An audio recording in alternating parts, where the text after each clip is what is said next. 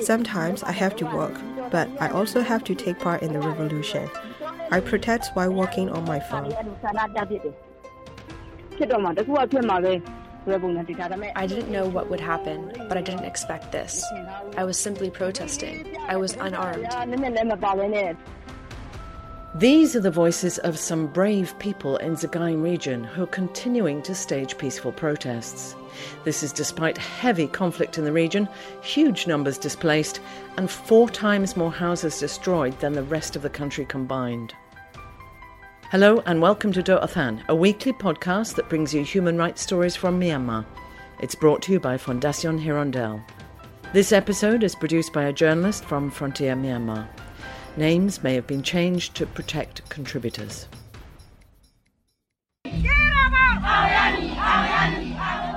May 26th, on the east side of Myanmar Township in Sagaing Division.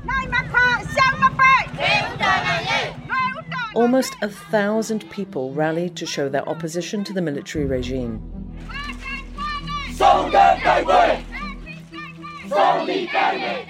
Demonstrations of this size are rarely seen in news reports anymore, after years of repression and crackdowns by the junta which seized power in a military coup in February 2021.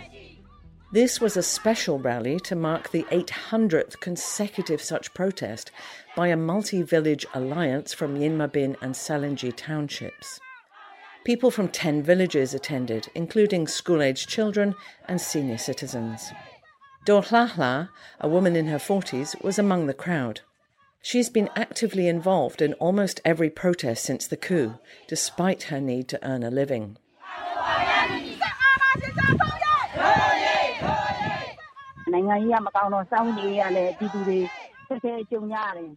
Politics is in a bad state, and people are facing hardships to survive. Sometimes I have to work, but I also have to take part in the revolution. I protest while working on my farm. If I can't join the multi-village protests or other protest groups, I still want to protest while working my farm, and I invite protest groups to join me there. Some of Doh Athan's family also join the protests when they're free. One of her 5 children, her middle son, is a member of a local People's Defence Force, or PDF. Since she cannot take up arms, she sees participating in protests as a form of revolution against the military regime. They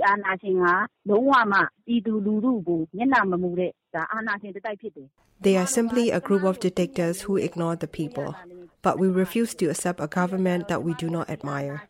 That's why we will fiercely rebel until this dictatorship falls. When we feel weary, we will take a break, but then we will rebel again. Some people may not be aware of the ground reality, but we have witnessed the torture and murder of many people. We cannot accept or recognize the military council. Normally, the protests are much smaller than this one, with perhaps a few dozen turning up. Villagers take it in turns to host a demonstration, and people from other villages travel to join if they can. There used to be 20 villages in the alliance. Now, most protesters come from just 10 villages. But it's still remarkable that the demonstrations persist.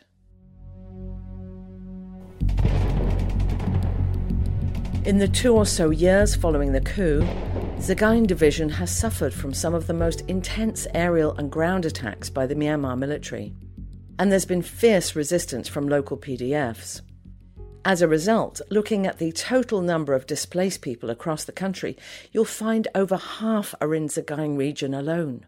The UN says 760,000 people in Sagaing region are displaced.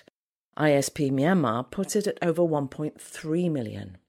One protest leader, Doh Athan, said that for these and other reasons, it can be difficult to keep motivating people to turn up to demonstrations. The main challenge lies in the decreased participation in the protests. This is primarily due to the enemy's torture, repression, and hardships faced in livelihoods. Another factor is the timing of the protests. Most protests take place in the morning, when people go to work on their farms. Additionally, some armed revolutionaries have prohibited people from participating in the protests. Apparently there was opposition to the demonstrations from some People's Defence Forces when they were just starting up, as fighters felt the time for protests was over. Since then, there have been times when PDFs in various states and regions have accompanied rural protesters for their protection.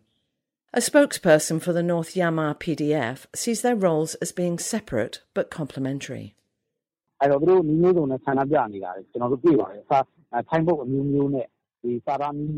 We welcome and acknowledge these protests as they represent people's opposition to the military. We're separate from them. Our role is solely to carry out military operations. It would be dangerous for the people if we were to escort the protesting individuals. However, we are ready to escort them if they need it.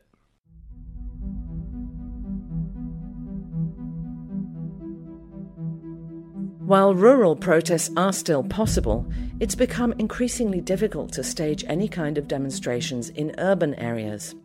The military regime has been quick to crack down on flash protests and arrest those involved. And yet, even in the cities, demonstrations are still happening. The Galay Town Protest Group was formed very soon after the coup on 7th of February 2021 by the Galay Student Union and other civil society organisations. Despite the dangers, the group has organised over 800 protests since then. Like the Yinmin Bin Salingi villagers, this group takes pictures and videos of the protests and posts these on their social media pages. One of the leaders, 22-year-old Go Baikpu, says they protest partly in order to encourage the resistance. The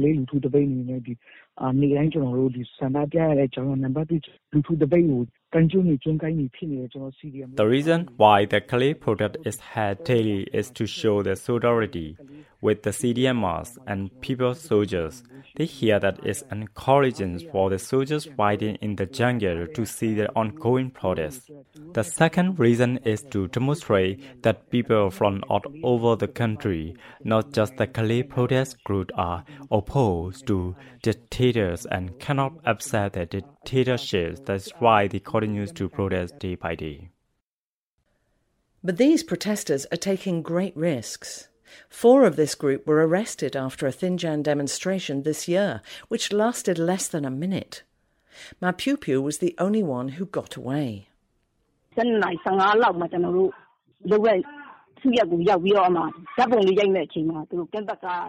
we arrived at our gathering place around 12:15, we were preparing for a photo shoot. Suddenly, a military patrol vehicle appeared and started chasing us. We ran, but the vehicle didn't even stop. They shouted, "Catch them!" I ran, leaving my laundry and pot behind. Some protesters were arrested with the pots. However, Ma Piu Piu did not escape punishment. Unable to arrest her, the military council just demolished her house.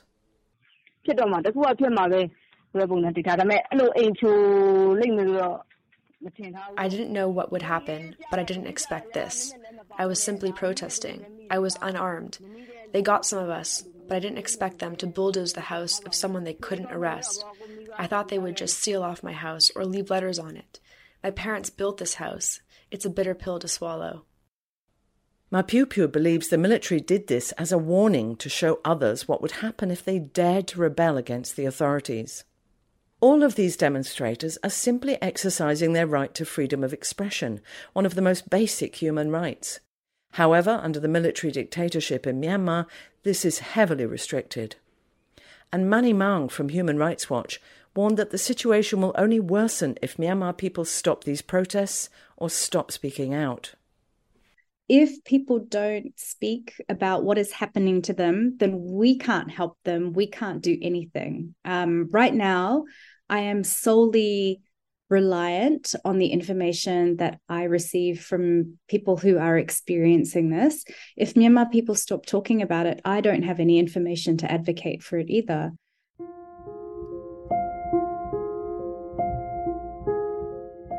Ma Piu Piu, who had never shown any interest in politics before, told Doh Athan why she won't give up.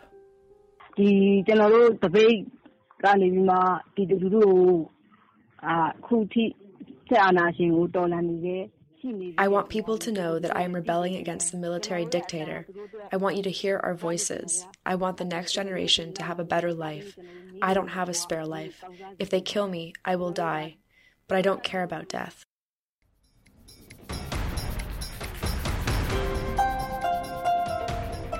We hope you enjoyed this edition of Doh Athan. You can listen to our podcast via the Doh Athan Facebook page. It can also be found on SoundCloud, YouTube and iTunes. You can also listen every Saturday night from 9 to 10 p.m. and Sunday morning from 6 to 7 a.m. on Voice of America Radio. The project to support human rights reporting is delivered by Fondation Hirondelle, and it's made with the support of our donors.